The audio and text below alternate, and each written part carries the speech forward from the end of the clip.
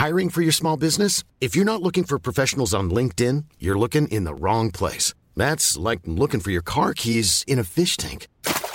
LinkedIn helps you hire professionals you can't find anywhere else, even those who aren't actively searching for a new job but might be open to the perfect role. In a given month, over 70% of LinkedIn users don't even visit other leading job sites. So start looking in the right place. With LinkedIn, you can hire professionals like a professional. Post your free job on linkedin.com/people today. Describing the decision as the biggest regret of his career, in 1997, Ken Arthurson reflected that the arrival of the Broncos into the competition brought new elements of unease, discontent, secret corporate ambition, and ultimately, wicked treachery. He would also claim that the seeds of Super League were sown the moment the decision to allow Brisbane into the New South Wales Rugby League was made. Of this second point, there can be no refuting. Right from the start, the relationship between the Broncos and the league was an ill-fitting marriage of convenience, which saw two diametrically opposed philosophies come into frequent and damaging contact. For 6 years, these tensions simmered, before inevitably and irrevocably boiling over in 1994. A series of broadsides fired on the field, in the press, and in the boardroom regularly hit their mark as the battle grew increasingly ugly and ever more public.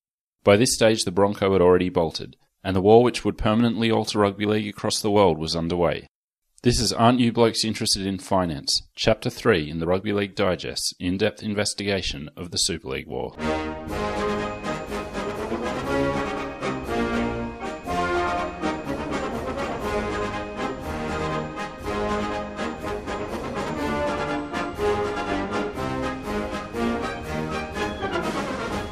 All right, welcome back to the Rugby League Digest. I'm Michael Adams here with Andrew Paskin. How are you, Andy? Very well, mates. So we've spent a lot of time looking at the prelude to Super League in terms of the 20 or so years before. In this chapter, we're getting almost right at the heart of the matter. Our preludes lasted 20 years, it feels like, but it's necessary. It's absolutely necessary. And the same with this episode. It's a lot of setup. You're not really going to hear much about actual Super League in this chapter, but we're getting very close, I promise you. Plenty of Rebo talk. Yeah, exactly. Yeah, there definitely will be. So this is really an episode in two parts. So the second half will be a look at the Broncos in particular and the permutations in the years preceding 1995, which created Super League and some of those early rumblings.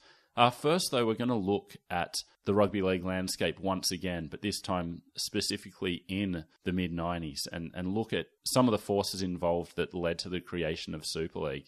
Some from within, some from without. And I'm going to start with the latter, just a general look at the sporting landscape. And 1994 is a very particular point in time in terms of the US influence on Australian sports. Very different time.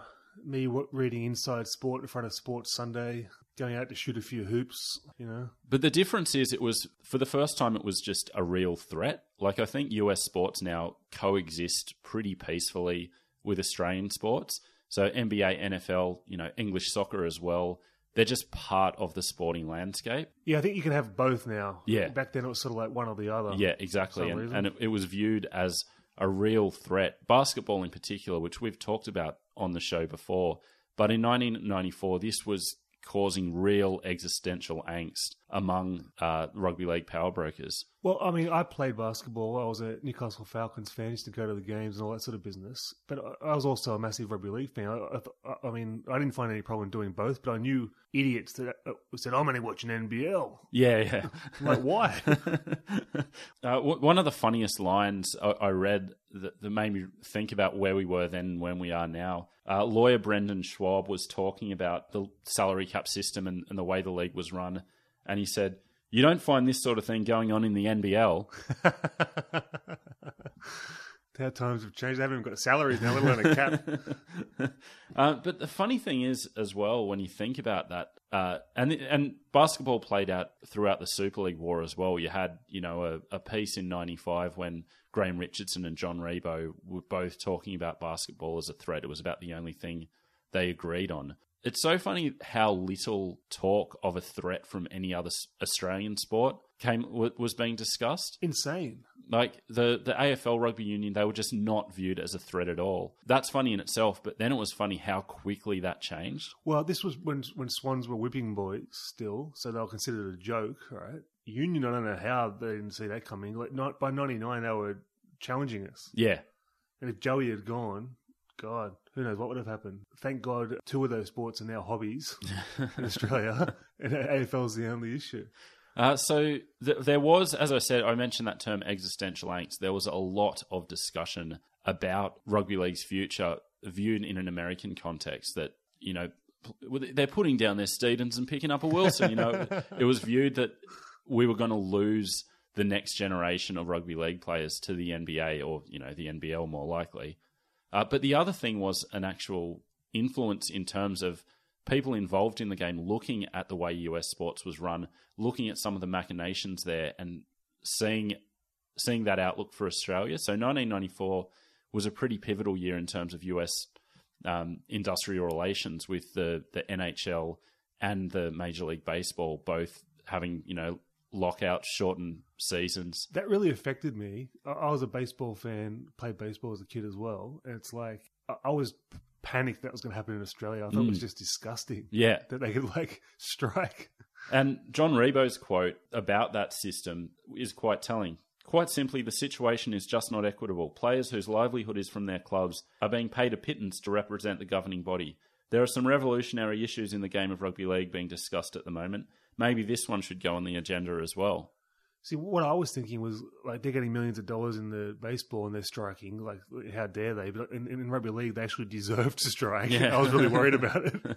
And there was talk of an initial step of boycotting the World Sevens in 95, which I know it's the World Sevens, but just as a show of force and saying, we're serious about this. I think they should have. Well, it's funny. There's a few points in this story, in this chapter in particular, where we can see a potential other path for how it all might have gone down. And that was certainly something that was in the air. You got to admire the players for not striking, really, because the players do respect the fans at the end of the day. I think it had more to do with the sophistication of Australian sport at that point. I don't think the Players Association was in a strong enough position. I don't think the players themselves had a long enough history of professionalism to see it as a way out. Yeah, agreed. But I mean, at that point especially, they weren't the sort of blokes to go, you know what, let's just stuff the fans. Yeah. So the big external force casting a shadow was the looming Olympic Games. So Sydney were announced as the host of the 2000 Olympics in, I can't remember if it was 93 and 94. 93. Friend of the show, Juan Antonio Samaranch. Jumpin' John Fay.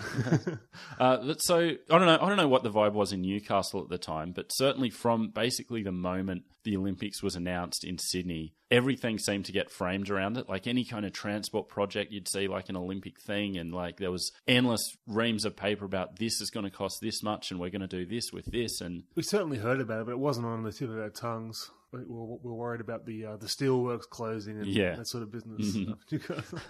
Ganninans. The big thing in rugby league terms was the new Olympic Stadium, which was viewed as the future home of rugby league. And the league itself made a bid to actually own that stadium, and in partnership with some developers actually put in a submission to take on the running of the stadium. It's like they saw a future like of 8,000 people in this 80,000 stadium. Well, funnily enough, Norm Tasker, when all this was going on, he had a piece talking about the new stadium and the future of rugby league it provided. I'll just read this. The big days at Homebush will be real occasions, and the ordinary days, in which as many as 4 Sydney clubs could be sharing the new venue, will provide new levels of comfort and prestige. There seems no limit to what the game can achieve in the next dozen years or so if we all keep our heads. There is a learning curve here for everybody. A message to put the petty squabbles aside and get on with the job of pitching the game at the very heights of international standards. It is indeed a significant point in the history of the game. How many times can you be wrong in one paragraph? I got to say, at that time, I was so excited by that line of thinking, and I thought it was going to happen. I thought, you know what, we're finally going to make it. We're going to have this full stadium. And we see with Melbourne, with Etihad, it does happen. Yeah. In sports where people attend the games. Right? Yeah. So I respect that sentiment. It's just we didn't come through. No. And part of that is not really the league's fault. Like even in the mid-90s when the stadium was being discussed, it was talked about of going rectangular basically as soon as the Olympics were over. I mean, 20 years on, we're still not there yet. But again, everything in rugby league at this point there was the looming threat of rationalisation and less Sydney clubs. And this even came into play with that Olympic Stadium. Part of that future was the idea that all Sydney clubs would be playing out of Homebush, but it was viewed that there would be, 4 or 6, so it was definitely being talked about. And just to intro this section of the podcast, I know this might be getting a bit boring for the listeners at this point, but this is basically the last time we'll really discuss Sydney rationalisation until the reunification of the two leagues in 1998. And this is very much a different manifestation of merging or folding Sydney clubs than what we've been talking about previously. It's funny, I mean, we'll get to it at the end of the series, but I mean, the ease that we rationalised at the end of the war compared to the tooth and nail fight for every possible rationalisation before the war. And in chalk and cheese. The first thing we said in the start of this season proper, when we brought up the Kevin Humphreys quote from the 70s, it's almost comical how many points in the history of rugby league for nearly 50 years the rationalisation of Sydney clubs has been talked about with very little action along the way. And I've been weighing this up because for me, that buries the traditionalist argument. It's tribal. It's this is the way it's always been. But the traditionalists might come out and say, well, the fact is we've been talking about it for 50 years and we're still here. Yeah, 100%. Again, I'm going to read out a John Rebo quote just to give this a frame. I admire the Balmains and those foundation clubs, but it had come to the point that someone had to look at rugby league, not just at the clubs. The game is bigger than that. It's all right for people to say there's emotion out there. Well, I get as emotional as anyone about the game, but you've got to run it as a business, and the business principles have to be very strong. If that's not the case, you don't survive. And that's kind of the dominant theme of this chapter, is the clash between business ideals and pure rugby league. Let me ask you this. We spoke last week about how he was the ideal guy. Ex-player, test player, respected player, smart guy, rugby league man. He had all the credentials to be the guy to do this. But do you think it actually worked against him and they're like, he's an ex-player and he's acting like a big shot? You know what I mean? I think there's definitely something to that, and we're going to spend the back half of this episode discussing that at length. But what you see with Rebo, that he was so competent, like during this period, just in researching this episode, where I'm getting all these quotes from him, I'm staggered at the amount of body blows he was consistently delivering on the ARL with these concise, like to the bone, like little quotes that just basically sum up the whole situation. But this is my beef at the time, is he was made out to be this giant scapegoat and an evil person, but he's just a rational person. Yeah. And the thing is, so when we talk about his role at the Broncos and then, butting heads with the league, he was doing that because he was there in his role of, doing the best for the Broncos. Like, I think if he was actually in charge of the league and had 16 clubs or 20 clubs or whatever it would have been to look after, there's no doubt in my mind that he would have been a very, very capable administrator of the game as a whole. Agreed. But as I said, this conflict between rugby league and business comes up again and again over the course of this episode and beyond. And it was definitely something that was used as kind of a promotional ploy by some of the people on the ARL side, it's just about the Super League, it's just about money, it's just about business. And if you're wanting to run your game as a business, which the ARL did want to do, if you're taking these steps to get professionalism, get corporate interest, get financial success, well, you need to be measured against those terms, don't you? Or just use some quotes from a television ad in your financial reports at the end of the year and move on. Up to you. And just to sum this all up, in Paul Sirenen's book, when he was talking about Glenn Lazarus actually was being interviewed about the future of the game, and he said something like, we have to play all these nothing games against Balmain and the Gold Coast every 2 weeks, either not realising or not caring that Ciro was in the room with him. So Paul Sirenen said, I will stress that we were operating on a skinny $2 million budget compared to the Broncos' fat $6 million. But crikey, we were a foundation club. The Tigers were there in 1908. This, we're a foundation club argument, it's brought up so often by, fans and, administrators of foundation clubs, as if, the fact that you were there first gives you this eternal right to be there. Yeah, I know, yeah. Decades of poor performance on and off field can be excused by the fact that you just happened to be there in 1908. The funny thing is, it always worked. Yeah. But it still works now. It's like why do we have East and South? Well, East is a foundation. And I actually hate talking about rugby league this way, the business of it, and that having to do, it's not my politics, it's not my outlook on life. But the fact is, if you put yourself in this position, then it has to be discussed on these terms, and it will be intellectually dishonest to not think about it in these terms. Well, this is the reason why we have the war. I mean, old versus new. Yeah. And if sentiment is your only argument, well, it's not really much of an argument. Ford's not making Model Ts anymore. Well, I'll tell you what happens when you have the sentiment argument. You have Sydney Club Rugby. Yeah. That's what you have. You have a bunch of rich benefactors propping up the rats. We don't want that. No. So there were a couple of Sydney clubs in trouble at this point in time.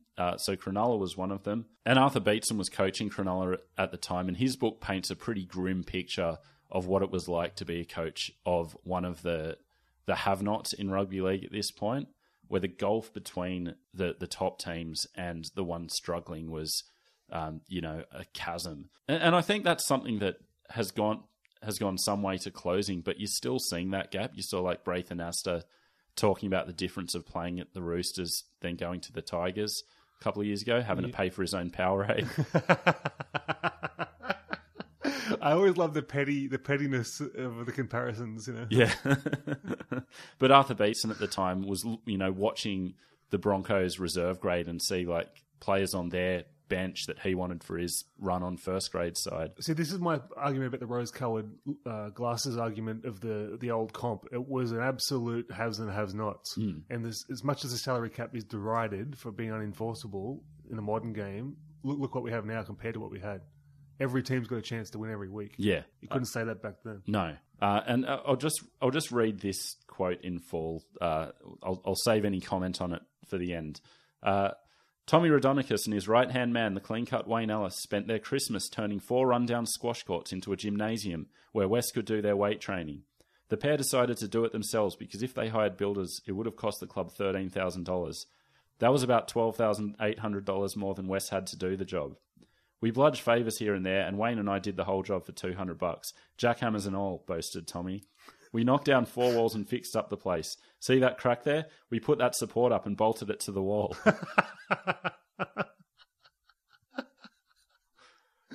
It's so cool. It's so cool. And that's why, on a personal level, that's why everyone loves Tommy Raudonikis. Like, he's a walking anachronism.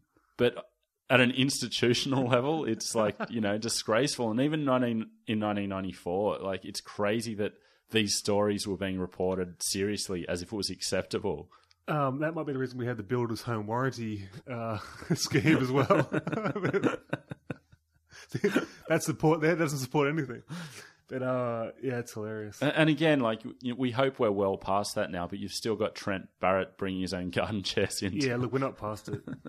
So this goes back to the theme of the writing on the wall, and in this case, the wall that was built by Tommy Raudonikis himself. Well, let's just go back to that. Like, we have the figure of 13,000, which means they obtained quotes. Yeah. A direct figure. So this amalgamation talk was inescapable even before Super League. So in one Rugby League Week article in 1994, I'll just read this quote. Almost all chief executives acknowledged that a streamlined competition was inevitable and felt it may be in place by as early as 1996. But when you actually see the quotes of each of the chief executives, it's like the analogy of like the sergeant talking to his troops at the war and going, man, 100 of you going over the wall, 99 of you aren't coming back. And they all look around and think, those poor bastards. How apt is that analogy for rugby league? So you had quotes like Keith Barnes at Balmain. The Sydney Tigers have as much right to play in the Super League as any other club. I can't see us being part of a second division competition. Every kind of Sydney chief executive had the same thing. I mean, there's no doubt that, rugby league will change and there'll be fewer Sydney clubs. We're in a great position to stand alone. Yeah. And there was a hint there about the way that Sydney clubs tried to put themselves above the line with Keith Barnes referencing the Sydney Tigers, not the Balmain Tigers. The writing's on the wall with that. Yeah. So it's so fun. So obviously Canterbury became the Sydney Bulldogs, Balmain became the Sydney Tigers, and eastern suburbs became the Sydney City Roosters. Ridiculous. And it's even more ridiculous that John Quayle and others were trumpeting these moves as if it was anywhere near enough. So in his annual report, John Quayle said this: Balmain, the biggest move of all, an historic decision that the old Foundation Club would become the Sydney Tigers in 1995 and move to a new home ground, Parramatta Stadium. These are clubs acting innovatively, creatively, professionally. This whole argument about tribalism, and then you change the tribal name and you move to a different suburb. Yeah. Insane. In what was supposed to be the Tigers' last home game at Leichhardt, but as we all know, it wasn't, Neil Cadigan was writing about the scene and painted a very sentimental view of the day and the occasion. So I'll just read this. An elderly man removed his corduroy cap and turned to his wife. She wiped the tear from his eye. This was an occasion when Balmain boys were allowed to cry. Goes on and on, mentions a Richard Clapton song. Laurie Nichols was in there. It was a very, sentimental scene. And then he closes it with, the fact that only 7,800 turned out for what should have been a special occasion was damning proof in itself. Meanwhile, the old guy was crying about the lines for the toilets. That's pathetic, isn't it? But that says it all. Like, every time we're going about this sentimentality, which does exist, it is real, and then we look at the crowd numbers. Yeah. They're never there. Yeah. It's just a catch-22 for 100 years. Yeah, and I don't think anyone at the time, probably even John Quayle, despite his glowing endorsement of the move, thought that it was anywhere near enough or it was a long-term solution. So Norm Tusker said, to rename all the long-standing clubs Sydney this or Sydney that really is only short-term stuff that ultimately will not solve their problems. And at this point, Balmain, and I know we're going to get angry letters from Balmain fans. This isn't singling out Balmain. There were 5 other clubs in the same position. But Balmain, for instance, were in a position to think long-term. They'd taken games to Melbourne. There was the possibility of going to the Central Coast or, going to Melbourne, doing something. But instead, they changed their name to the Sydney Tigers and play at Parramatta. I think Balmain at that time at the Central Coast would have worked really well. Mm. I think they would have adopted. Balmain's sort of like one of those, everyone likes the second team, not like Manly. No. I think it would have worked. I think so too. And I wonder if Balmain fans today, knowing what they had with the merger and everything else like that, we preferred it. Yeah. They also travel a bit, Balmain fans. They're quite loyal. Mm. I think it would have worked really well. And so keep in mind that this was 1994, so the machinations of Super League were well and truly in place when all this was going on. And I think even, some of the Balmains and those sorts of people who wouldn't have been contacted by Super League, presumably, would have been aware that something was afoot. So it was kind of doubly imperative to act swiftly, act decisively, actually make a decision, not just a Band-Aid. Yeah, absolutely. And one of those clubs that were in a similar position, Canterbury, we all know how that played out. But interestingly enough, John Singleton fairly early in the piece got clued into what was happening with Super League and had been lobbying with some of the Sydney clubs to get something going in terms of like a merged Sydney team. And was taking these reports to Peter Moore in Canterbury. But he actually had a business interest with George Peggins and Jack Gibson, and he contacted them to try to arrange a merger discussion, but neither were interested. Jack Gibson had a great quote about it, saying, "It's too hard to get the blazers off those dudes." He was so street smart. Yeah. He was the most street smart guy in the game. Yeah, and always the same way, like I mentioned Rebo, these kind of cutting, like one-line kind of, succinct statements. He could really get right to the heart of it, couldn't he?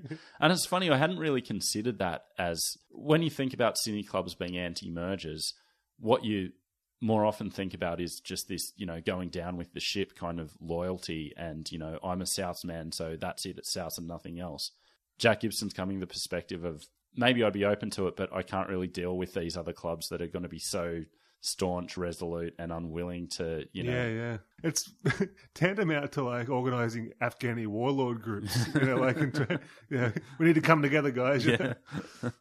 and that's why it makes it so hard, even now, to could you realistically see a Roosters South merger working? No. Yeah. And it should happen. But I can't. And that will never happen. No. So it's a quandary, and I don't know what the right solution to all this would have been in 1994. I don't know what it is now. This is one of those things where there is no answer. Like it's pain either way. Yeah. But what is clear is these half measures were never going to be enough. Absolutely. We need a decisive move either way. Yeah.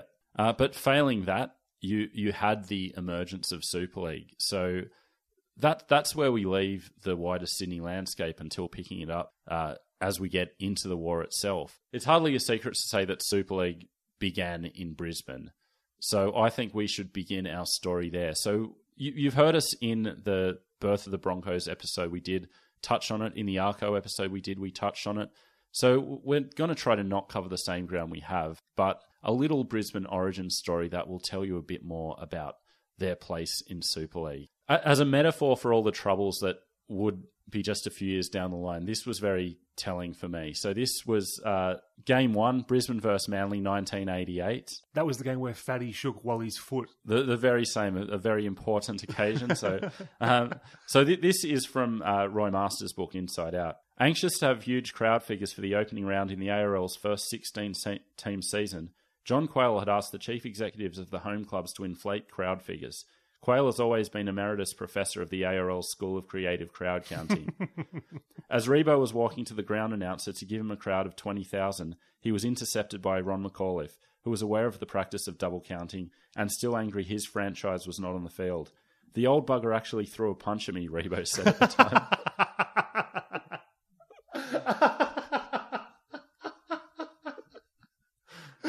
That's the greatest. So Ron McAuliffe, then 70 years old and months away from his death, is still threatening to throw punches over crowd numbers. That may be the most rugby league story of all time. Shades of Masters rock. Yeah. So the Broncos were literally a problem from day one. We talked about the sponsorship dramas, and at every stage they were doing something to thumb their noses at authority. So when they weren't allowed to announce, to advertise their stuff on the ground, they'd, instead of going to their dressing rooms, they'd do their halftime meeting on the field, put up their, Powers Bitters tent and have the players there to get around it. Lord. Just all these petty kind of, like we're going to flaunt this rule and we're going to do this. And the ARL's distaste for them about swanning in to Phillip Street with their chest puffed out, there's merit to it. Yeah. No doubt. And this kind of stuff, this pettiness, this arrogance, like very quickly seeped into their corporate culture. Nobody likes a big shot in rugby league. No. And especially the ARL, who, as we mentioned before, were regularly threatening to kick the Broncos out of the comp. So I'll read this from Ken Arthur's book. More than once, things got so bad that we toyed with the idea of expelling them. Some of the things printed in the newspapers were more than hollow threats. In hindsight, we would have been a hell of a lot better if we had expelled them.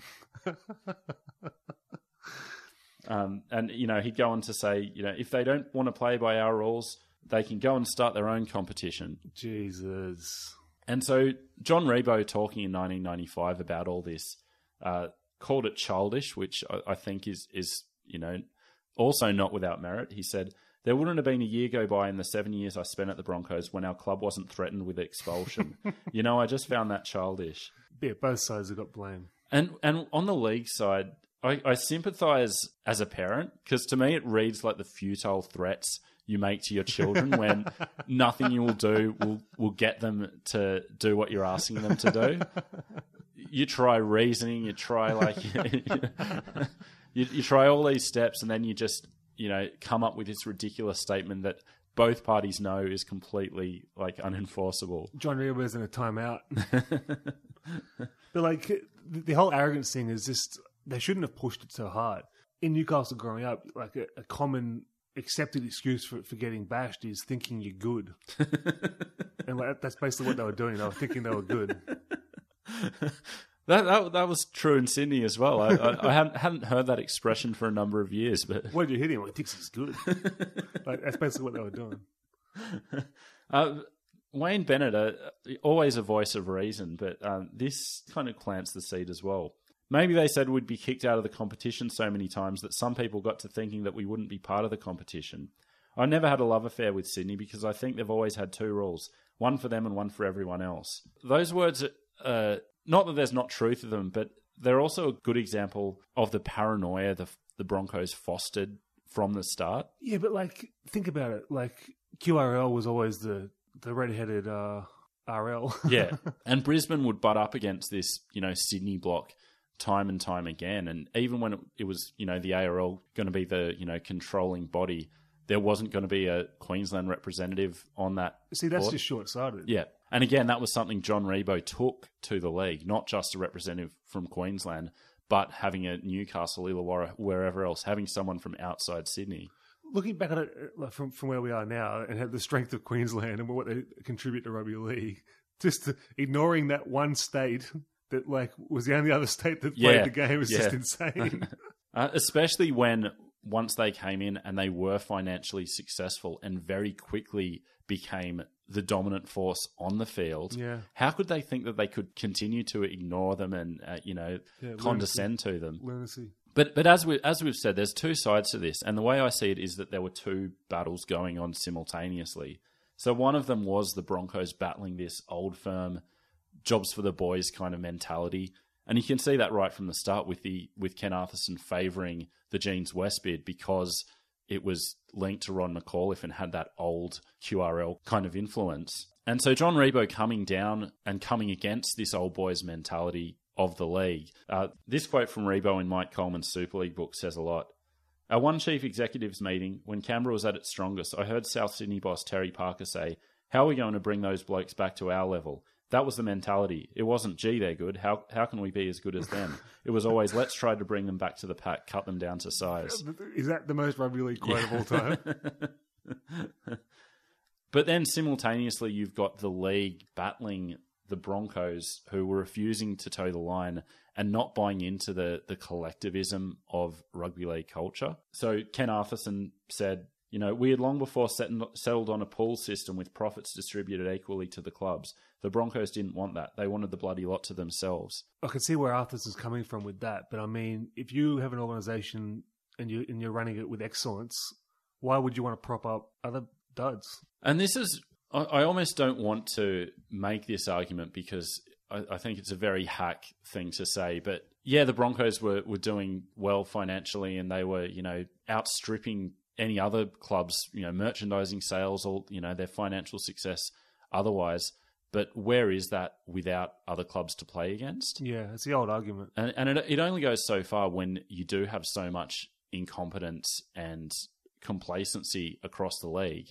I can understand that would be very frustrating to come in with a dynamic setup and a new breed of thinking about the game. Well, it comes back to are we bringing people back to the pack or are we encouraging excellence? It's the old ideological argument. But Rebo's comments about what the ARL did after Super League broke are telling as well. He said, if you looked at the ARL's first reaction to all this, it was to shore up their own clubs. They didn't go to Brisbane or Canberra or New Zealand. They took care of Sydney. Yeah, well, that's to be expected, isn't it? Yeah.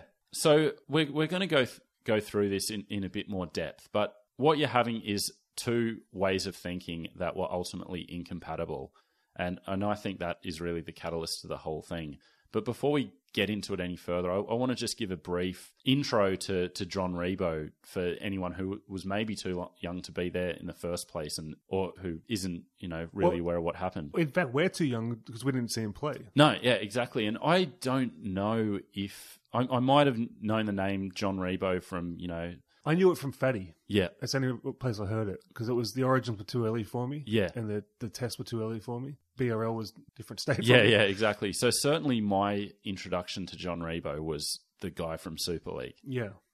So he, had a decorated rugby league career, 82 Kangaroo, 9 tests for Australia, Queensland stalwart, actually played for Manly. Ken Arthurson signed him from West. It's very interesting that his 3 Sydney clubs, Newtown, Wests and Manly. Yeah. Like the two victims of rationalisation and the ultimate poster boy from the ARL. I wonder if Arco always regretted bringing him from West and poaching.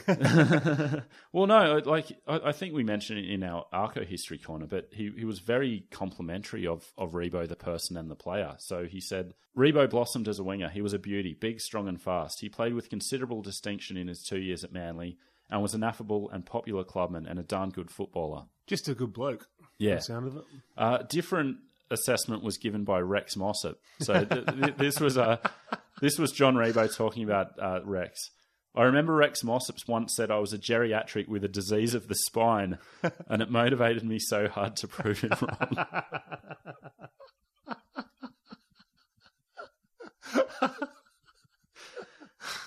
A disease of the spine. What's he talking about? So is he saying he was too old to be playing, or what does that mean? Well, I guess the geriatric speaks of that, but the disease of the spine. It's very Mossop. And so when he was in Sydney, he was actually working as a TV repossessor in the time where you had to, I guess, make payments on your TV or something. What is that for a job, geez? Yeah, so he'd go around door to door for people who weren't keeping up with their payments. He must be able to handle himself then. Well, he said that he'd knock on the door, and if it was a kind of battling family, that he'd let them off a bit and say, just do your best, and he'd go back to the company and say, oh, they weren't home. But if he saw a flash car in the driveway, he'd be like, pay up. It's basically a loan charge. And then post-playing, he cut his teeth at the QRL, became a development officer there, gradually rose through the ranks. And he became the Broncos chief executive in 1988. Question, development officer, is that above marketing officer? I think it is. Development, to me, suggests an element of something real. Where marketing is, I think, the club polo. That's probably why he rose, because he's actually doing something in the role. Yeah. And they're like, he's actually developing. This guy's a go-getter. But he was met with a lot of resistance in 1987 when his name was put forward as a potential chief executive. Barry Miranda, one of the four owners of the Broncos, said his initial reaction was, no way, this is a business venture, not an old mates club. So he had to actually battle the perception that he was just there as the kind of, the club hire, the good bloke, the rugby league man. Yeah, right. But certainly Miranda said that he learnt quickly and, was well prepared, willing to listen, willing to learn, and rose through the ranks very quickly because of that. Well, that's been a rap on him the whole way through. Yeah. So a very capable man, and one that from a very early stage was always looking to the future. And I think that was one of the key reasons he did butt up against the rugby league so often when he did go down to Sydney, is that the complacency that we spoke of that had plagued the game was at odds with his perspective of where rugby league was and should be going. I always admired that, looking to the future, but he looked to the future more than Nostradamus, mate. He was China was a bit far. So, although I have a lot of issues with the vision, as we'll come to speak of it in the months ahead, there's no doubt that he was a very astute rugby league thinker. Well, we go back to the Arco episode, when him and Bullfrog were the new guard, taking over from Buckley and co. He should have been the new guard. Mm.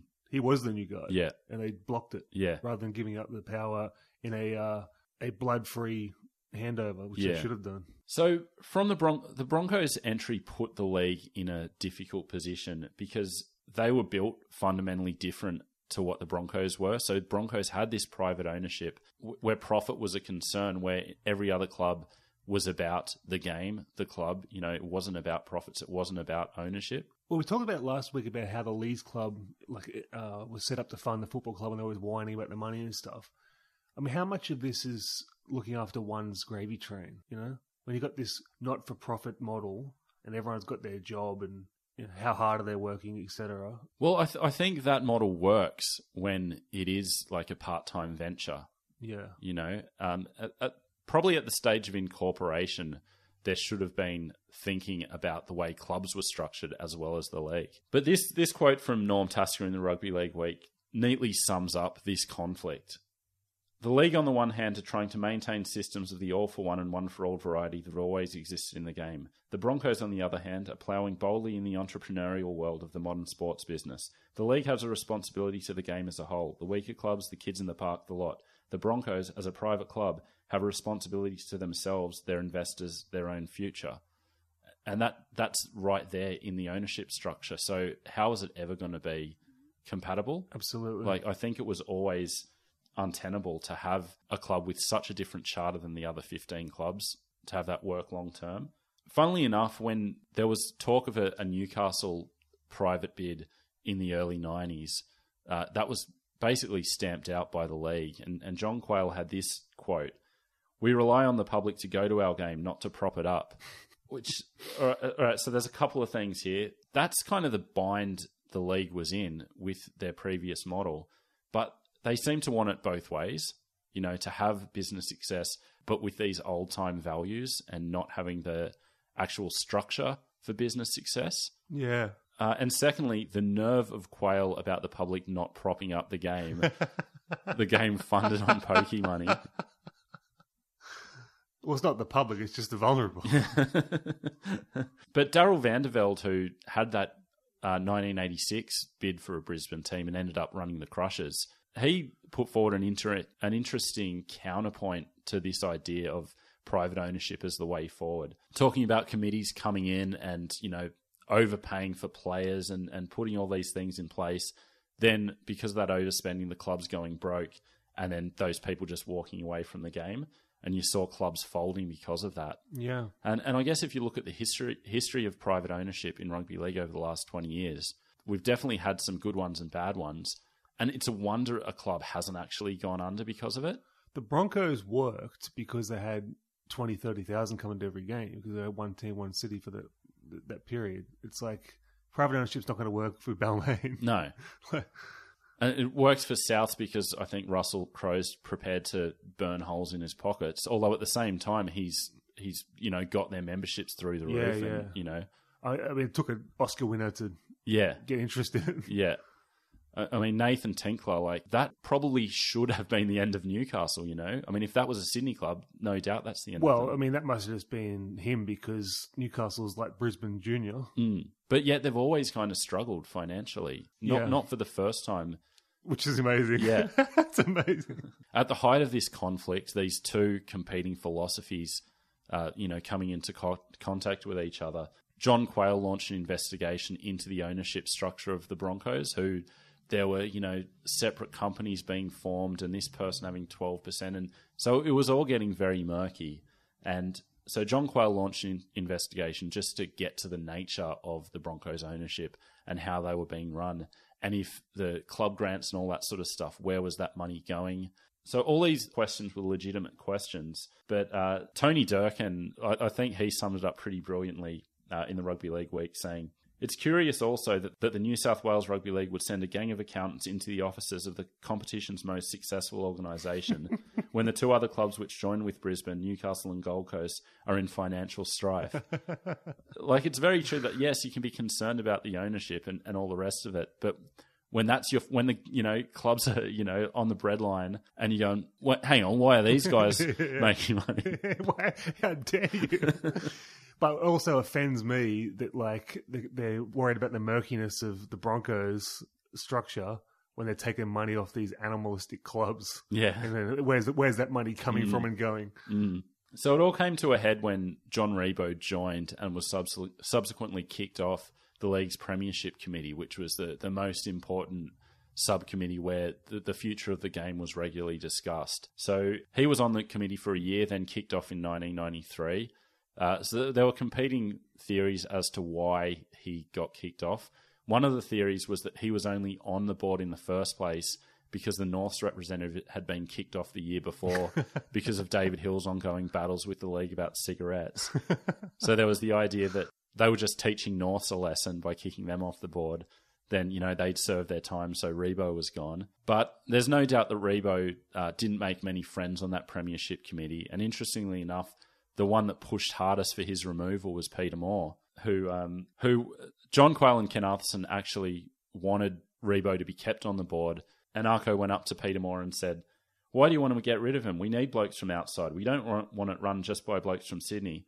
To which Peter Moore responded, "I'll tell you why. The only thing he cares about is the Broncos." So it was Bullfrog himself who largely engineered his removal from the committee. And a year later, they're in bed together. So Bullfrog, did he care about the dogs at all? Or? I don't understand that. Yeah. But he had a point in that this premiership committee was supposed to be a bit more broad thinking than just you're a club representative, so you represent your club. Yeah. It was supposed to be a place where bigger ideas were discussed. I just find it amazing that a woman, a Queensland representative. Yeah. And other board members were saying that Rebo would just hijack the agenda of every meeting, and it was just Broncos, Broncos, Broncos, and anything that wasn't going their way, he wasn't responsive to. So anything about the Crushers, he was against, and it was hard to get that broader focus when he was so club-centric. Do you want club representatives looking after the game? Just have the game run it.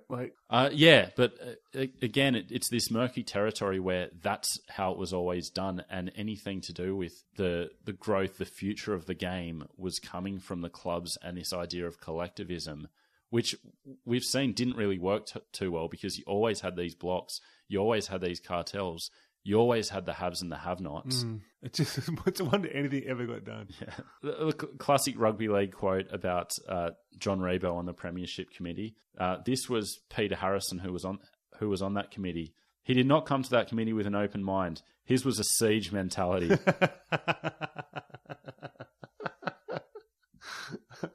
But I think John Rebo argues that he didn't have a Brisbane-centric focus. He actually had greater ideas for the game that just happened to involve Brisbane as one of the key cities in rugby league. And I can see where his ideas that were about the future of rugby league might have been thought of as all about Brisbane, coming from the Sydney, traditional kind of thing. It's like any business and any power struggle, the young come in with fresh ideas and the old don't like it, and the young think the old are dumb and the old think the young have no experience. It's just the cycle of life. Yeah. But regardless of what went on in that boardroom, him getting kicked off the committee was a deep personal wound, and something that escalated the process of moving towards what eventuated with Super League. I mean, if they just finessed this adversarial relationship a bit better, a lot of this could have been avoided. It's so funny that we're talking about all these millions of dollars and different competitions and media groups and all the rest of it, when so much of it does come down to just these personal relationships. Yeah. But there were a lot of other things for the Broncos to be angry about. One of them was the salary cap, which had become a real issue in rugby league in the mid-90s. And again, competing philosophies as to its worth, whether it was providing this level playing field or was actually a restraint of trade. On that restraint of trade issue, we should shout out long-time antagonist of the show, Kyle Kutasi, who's actually been quite pleasant to us lately, so I'm worried we're doing something wrong. But he, as a lawyer, informed us that the US case, which we spoke about, there's actually a legal exemption in place where leagues are allowed to operate with salary caps and other things, which are actual restraints of trade. Yeah, interesting corporate law insight there from Kyle. Appreciate it. So you did have the Broncos coming in, and the salary cap at that point in 94 was 1.6 million. They could obviously spend much more than that, and were thinking, well, why should we be held back? Whereas other clubs that would struggle to spend that much needed it in place to survive. This is a quote from Bob Millward of Illawarra. "The salary cap is not the perfect system, but it's kept a lot of clubs buoyant." I understand the need from it of a level playing field aspect, but when it's keeping your club buoyant, that's when it starts to become like an issue in my book, that it's there to save clubs from themselves, but don't they need to be operating with some level of competence? Well, I wanted to bring this up with you. We've discussed this cap on this show, the old incarnation of the show and the new one, at length. In the NBA, they've got you must spend 90% of the cap rule. Yeah. Which I think would be very helpful for the NRL. I think there is like a floor in place for the NRL's cap. I'd like to get a higher floor and really weed out who can't operate, because that's a good system, I think. Yeah, I think so too. I mean, there's also the luxury tax we've also discussed at length that maybe we could sort of reward people with that can afford it, that type of thing, and invest in the game. But there's a lot of merit in all of that, but I think part of it comes down to the next part of this discussion, the next part of what was going in the 90s, where the league was coming up with this point system as opposed to a straight cash figure. It was an evaluation thing, so players were assigned a certain number of points and a corresponding salary, so it was 150,000 for established test players, 130 fringe test players, 110 state of origin, on and on and on. So when I say established, does that exclude one test wonders? And yeah. Well, I don't know how they were deciding on that criteria, but so putting all these different a system in place, and there were talks of exemptions for long-serving players, juniors, all the rest of it. Well, see, that immediately creates distaste in my mouth as a rugby league guy, and across rugby league, I'd imagine. Rugby league is a straight cash figure business. But that works well in the NBA. They have you make the All NBA team, you get the Supermax, blah, blah, blah. I think the issue with rugby league and salary cap is history shows that any attempts to convolute it, it just all falls apart. It just comes down to the rugby league mentality. No one wants to be told what to do. Yeah. It's like, you're not telling me what to do. Yeah. And this was one of the key sources of tension from the Broncos and also the Raiders in 1994. So both clubs said that they weren't opposed to the salary cap. They wanted these, junior exemptions, long-serving player exemptions, weren't getting it from the league and were, planning to, go nuclear about it. So, Wayne Bennett said, in 7 years, we haven't hurt another club. We're trying to be responsible. We don't want to poach from others. And while ever our own players are aiming up, we have to stick with them. And then saying, the Broncos going on to say, well, maybe we won't worry so much about junior development. Maybe we'll just start, poaching other clubs. Another players. empty threat. Yeah. Rugby league administrators on their deathbed, their last words will be, he was a local junior. And some astounding alarmism from both Broncos and Raiders officials in 1994 about these mooted changes to the salary cap. John Rebo saying that these changes would put the Broncos on death row. Kevin Neal at the Raiders saying that he was concerned proposed changes to the salary cap could send the Raiders broke. And Glenn Lazarus inadvertently providing an argument for the salary cap by saying, I have a real fear that at my age, the Broncos will be forced to let me go at the end of next season. Who would pay big money for a 30-year-old prop with maybe one good year left? And even if I do get a deal, there's a fair chance I'd end up with a club I don't want to play for in a city or suburb I don't want to live in. Which, I used to... I with the salary cap, I was always like, long-serving players need to be, get a full discount. The point of the salary cap isn't to push 30-year-old players around the league. Now I'm like, oh, it kind of is. Yeah, absolutely. It'll get the best of you, and then you can get a nice payday somewhere, and we can focus on the future. But so 1994 was looking like the salary cap was done. I think John Quayle had got so sick of it being ignored, so sick of any changes to it being, shouted down, and all the controversy around the salary cap, it was becoming an unenforceable kind of situation. What would have happened if Super League didn't happen? It just would have just been the haves and the have-nots. Well, there was talk of all of this in the air, that the salary cap would be scrapped and it was basically keep up or fall away. Well, it might have done Super League for us.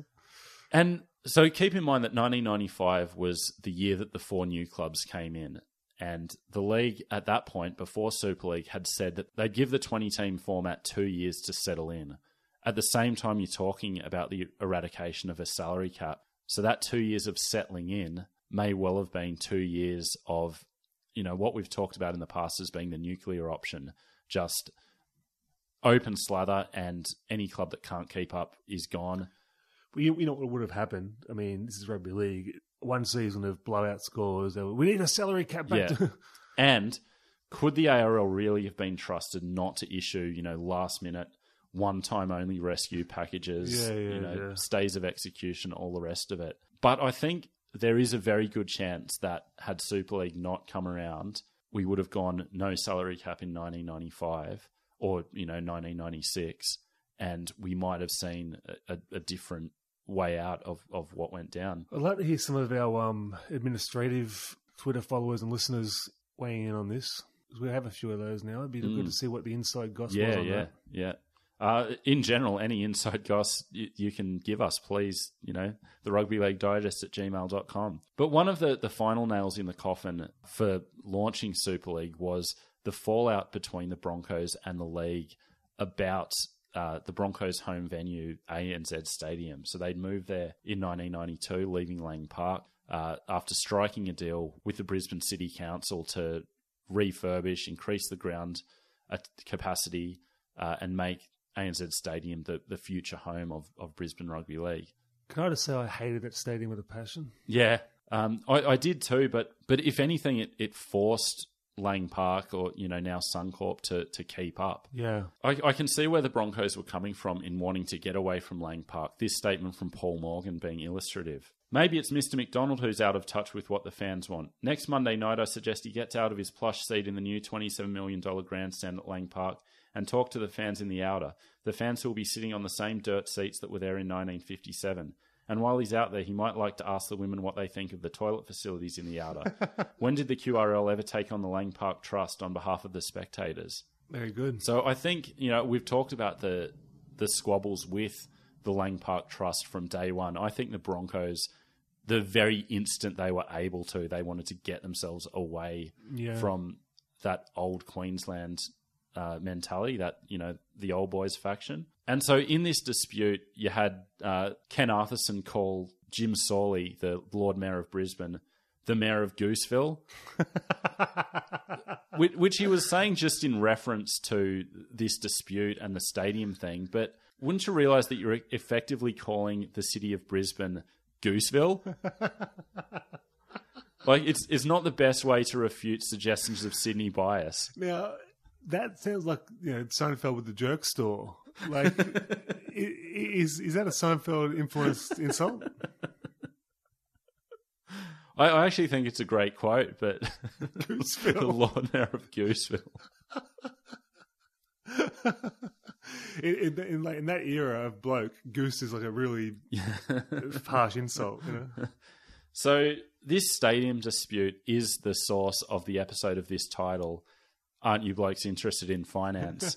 And that is what John Rebo said to John Quayle about the possibility of taking a grand final to Queensland, which they wanted to do for 1995. So Paul, again, I'll hand it to Paul Morgan, who announced this plan for what they were considering a $30 million turnover event, saying, we would make it a week-long event like the Super Bowl in the US. We'd have a race meeting, balls, a concert, make it like the Melbourne Cup Carnival or Formula One Grand Prix. People would come from all over the country in New Zealand. And they were so confident that they guaranteed the league $2.6 million, which was over $1 million more than what the Sydney Grand Final was going to bring in for them.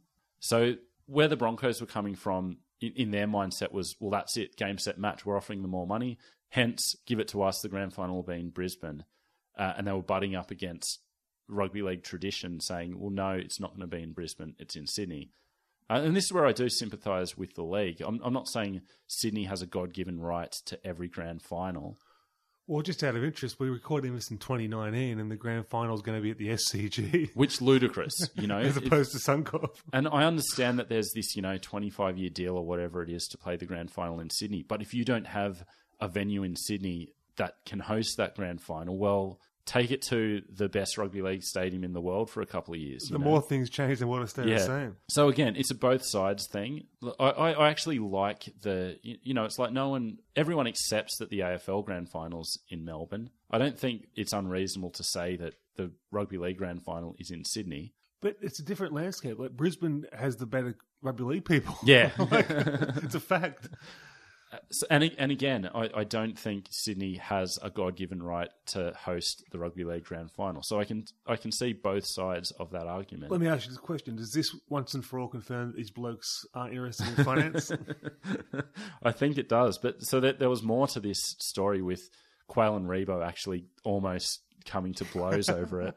Ken Arthurson, heard the commotion, had to come out of his office and separate the two of them. I mean, how old was Quayle then? 60? Yeah, he'd be around that, yeah. No, maybe not quite. How hard were these guys punching on in there, Freddie?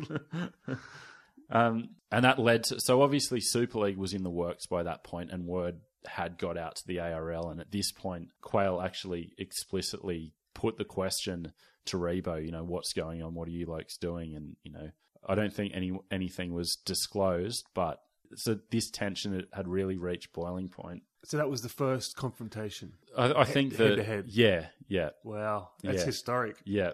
So it was about this stadium thing. That was probably the tipping point. All these things were leading up to it, and I don't think the stadium thing in itself would have made the Broncos go, all right, we'll stuff you, we're starting our own league.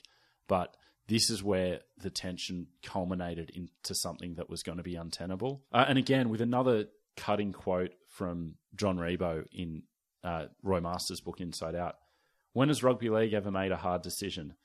That was the occasion which finally made up my mind about Super League. I was so angry that day, I almost hit him. I thought that if he could upset me that much, I had to get out. That's a good reason to start the entire breakaway competition. You wanted to hit a bloke. So all this stuff was happening behind the scenes in the boardroom. You know, the Broncos board talking to each other, formulating plans. The league, you know, doubling down on their, you know, distaste for the Broncos. But 1994, you also see it spill on field. So there was a year-long war raging between the Broncos and referees and the judiciary, with a feeling that they were being targeted or, you know, singled out. So Paul Morgan's quote of the time was typical. The year of 1994, when they just bloody bludgeoned us out of the competition with suspensions, was when we knew. The thing about Arthurson and Quayle was we knew they were going to give it to us in the end. Oh, God. One of the most highly publicised issues was Alan Langer's tackling style. I have a specific memory of this, sitting with my late Uncle Mick and my nan in a little five-borough house watching it, and him tripping a guy, right? And my Uncle Mick going, "That's a bloody trip," in between drum and cigarettes, huh? And calling it a Cumberland throw. Yeah. And just sticking your leg out, and like, it was the dirtiest thing I've ever seen in my life. It's so funny that you mentioned that, because that was the official party line, you know, going like, oh, no one ever had a problem with Ray Price and the Cumberland throw. Well, Ray Price was doing it when they were both stationary, yeah. and Alf was doing it when a guy was running past him at 30 k's an hour. Exactly, and everyone in the game knew that. I knew that then at age, 13 or whatever, that like, I don't think you're supposed to tackle like that. I just remember my Uncle Mick jumping up and like being just disgusted. Yeah, but the height of the Broncos to make this the hill they were going to die on.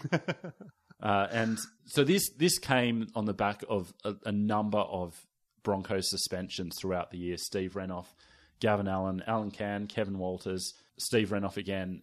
And each time it happened, it was met with this outcry from Brisbane administrators and eventually players itself.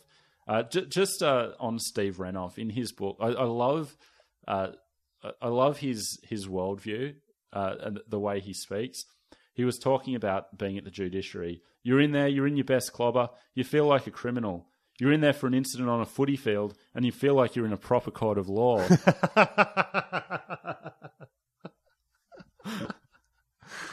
And then showing a rudimentary at best understanding of that legal system, he said, when he was asked, "What have you got to say, Steve?" he looked straight at the panel. "Watching that, I feel sick," he admitted. That was it. He was suspended for 2 weeks. I just blew it there and then. I virtually told them how bad it looked.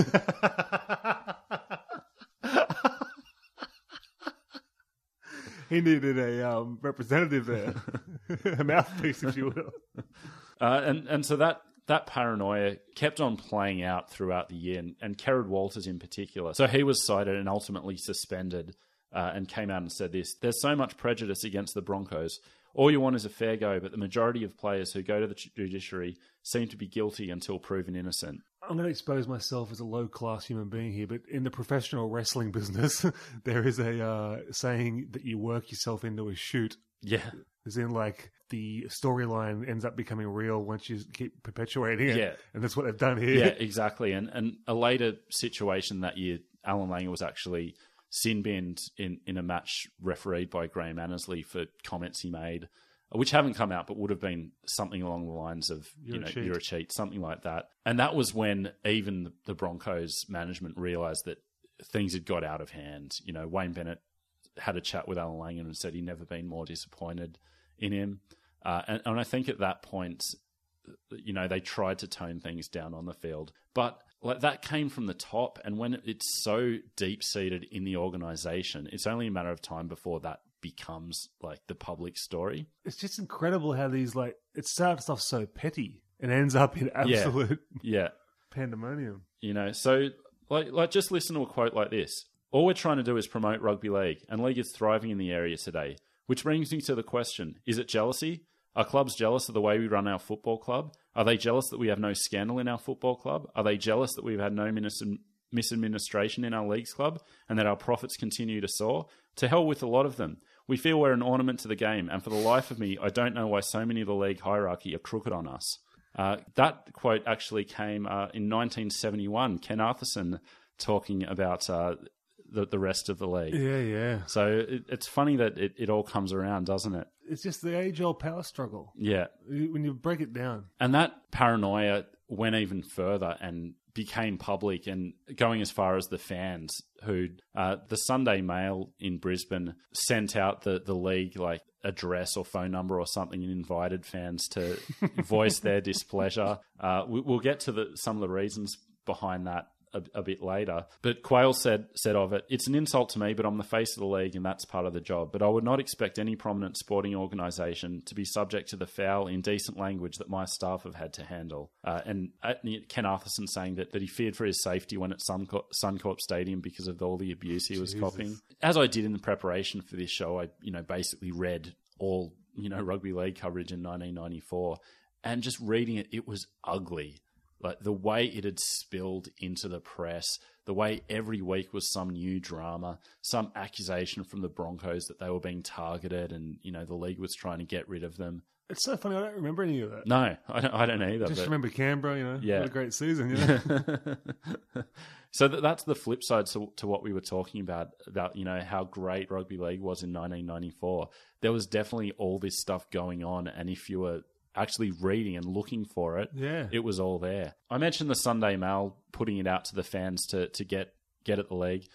That becomes a complicated issue when you realise that in 1994, News Limited actually became sponsors of the Broncos through their subsidiary Queensland Newspapers, which operated the Courier Mail and the Sunday Mail. That's where we start getting into murky territories. Yeah. So even to this day, it's what do they call it? The Broncos Mail or something. It's it's long been the well, same as the Newcastle Herald with the Knights. If a Newcastle player like punches a cabbie out, it's like cabbie headbutts Knights player's fist. So this relationship between News and the Broncos becoming formalised in 1994, that can't be overstated in terms of how much it planted the seed and made all corresponding events possible. So it actually all came together at a cocktail party in 1993, attended by both Paul Morgan and Rupert Murdoch. And so at that point, the Broncos were about to take on Air New Zealand as their sponsor for 1994. And as Paul Morgan puts it, he went up to Rupert Murdoch and said, "Listen, Rupert, we're about to sign a sponsorship deal with Air New Zealand.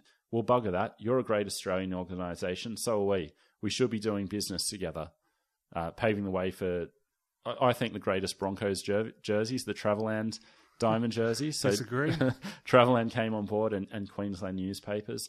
And in that, they had a different type of sponsor. They had, a sponsor with a global reach who wasn't doing it for the good seats and, just to be part of the experience. They were doing it because they wanted a stake in the game.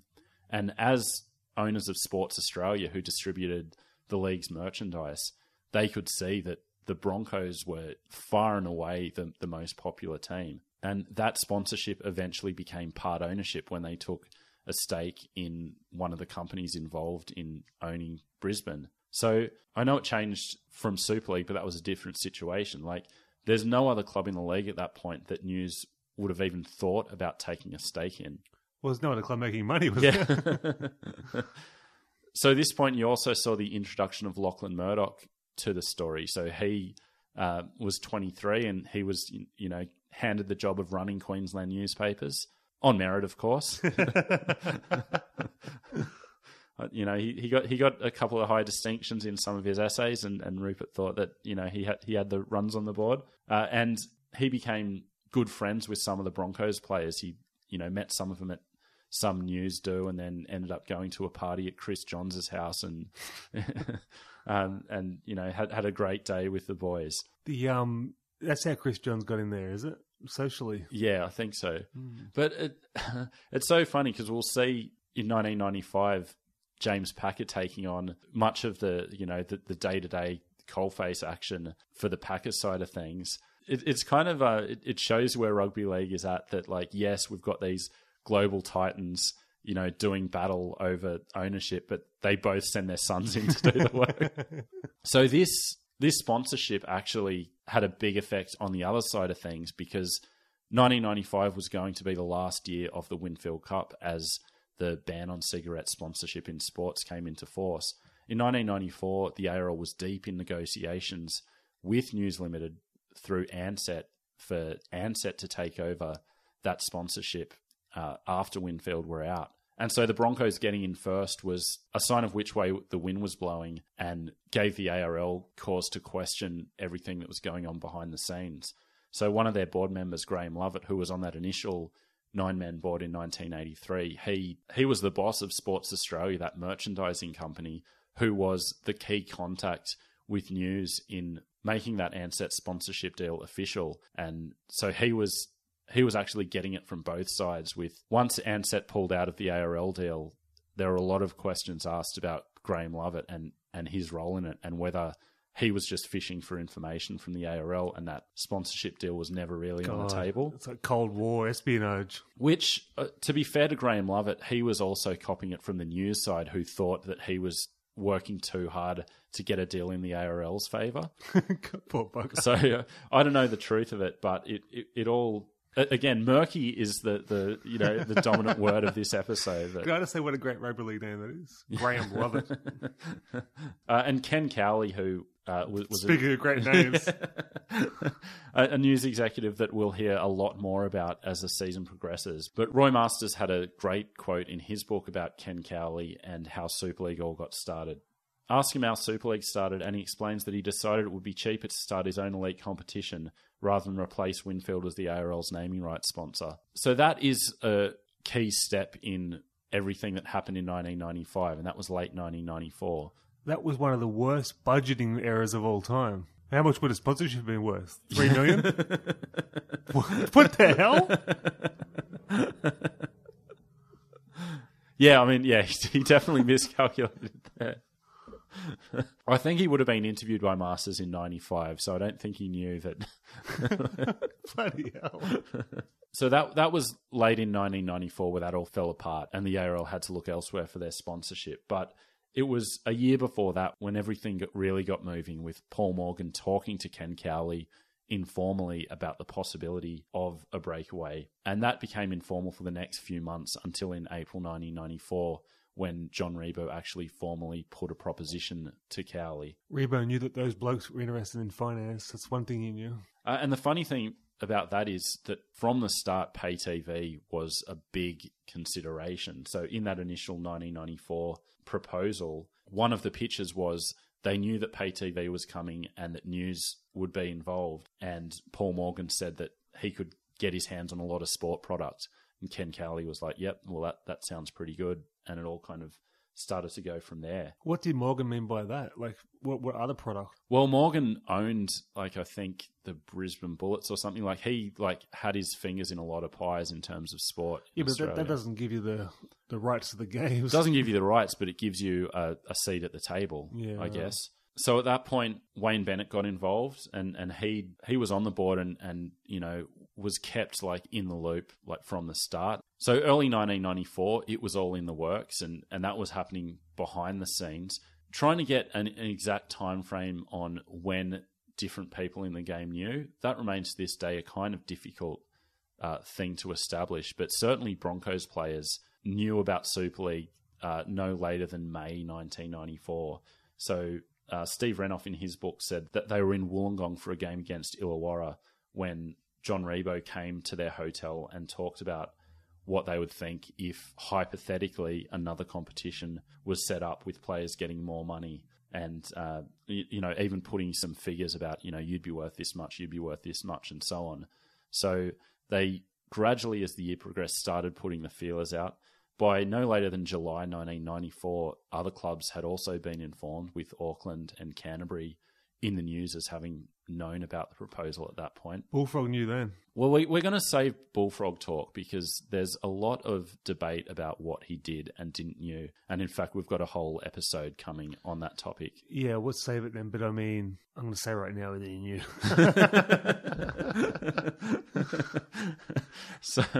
So getting the word out to the press, the first actual press report that there was something happening came in the Rugby League Week in March 1994. This was in a Tony Durkin column where he said, a breakaway rugby league competition similar to World Series cricket and conducted along the lines of the NBA in America has been mooted as the relations between the New South Wales Rugby League and the Broncos deteriorate. So very telling that it was Tony Durkin who was the first to mention it. For anyone who doesn't know, he was basically the Queensland guy in Rugby League Week in that era. Any Queensland story was coming from him. Let me ask you a question. Do you remember Super League? How did that compare to the NBA? Do you?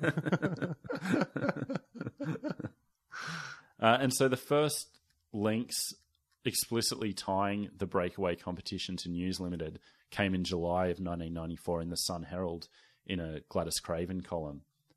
And again, it explicitly links Rupert Murdoch and cable TV to the proposal. But again, when you're reading about Super League in 1994, you're getting these breadcrumbs thrown out. So this is a column late in 1994 in a Sherlock column in Rugby League Week. Trying to uncover anything concrete on the much-discussed Super League is vastly more difficult than finding Lassiter's lost reef. My extensive spy network, however, assures me that there's some fire blazing behind the smoke. Wow.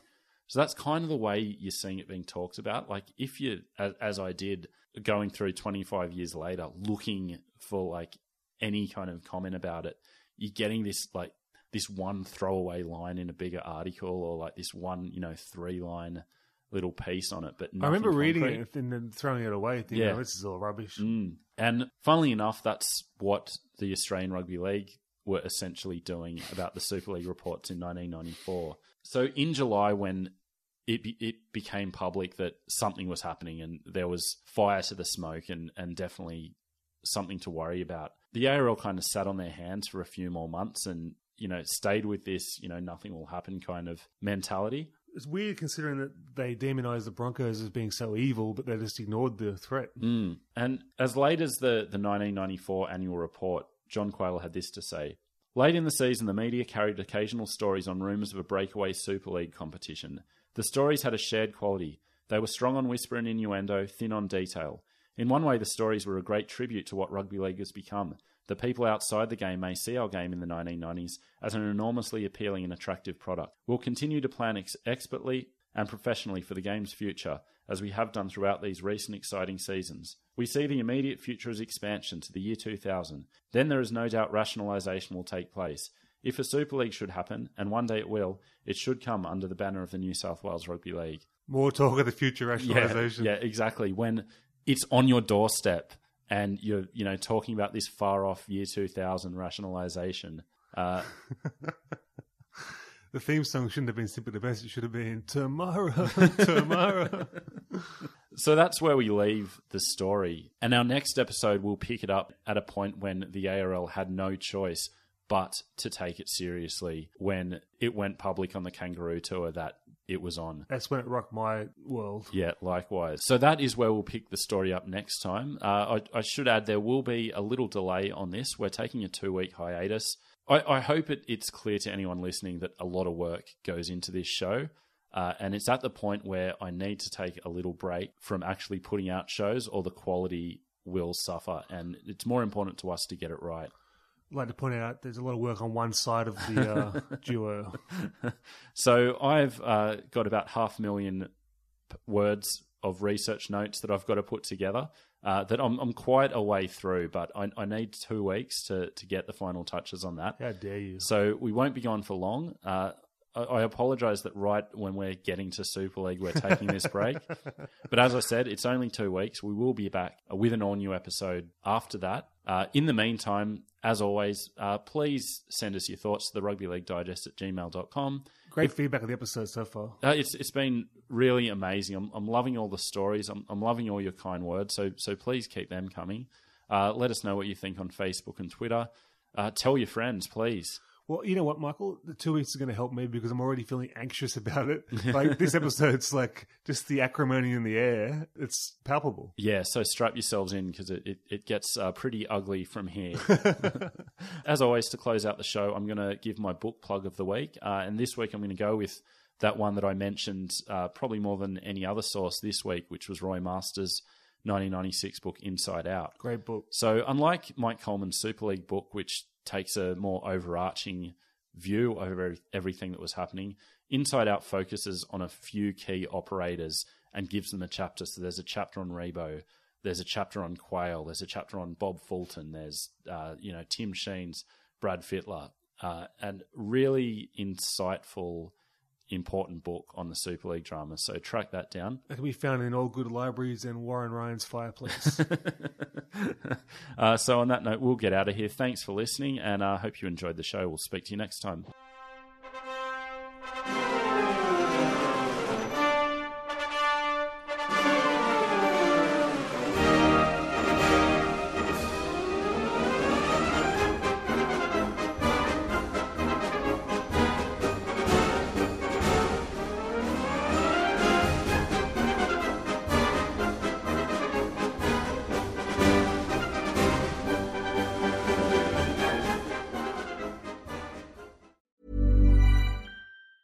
Mom deserves the best, and there's no better place to shop for Mother's Day than Whole Foods Market. They're your destination for unbeatable savings, from premium gifts to show-stopping flowers and irresistible desserts. Start by saving 33% with Prime on all body care and candles. Then get a 15-stem bunch of tulips for just $9.99 each with Prime. Round out Mom's menu with festive rosé, irresistible berry chantilly cake, and more special treats. Come celebrate Mother's Day at Whole Foods Market.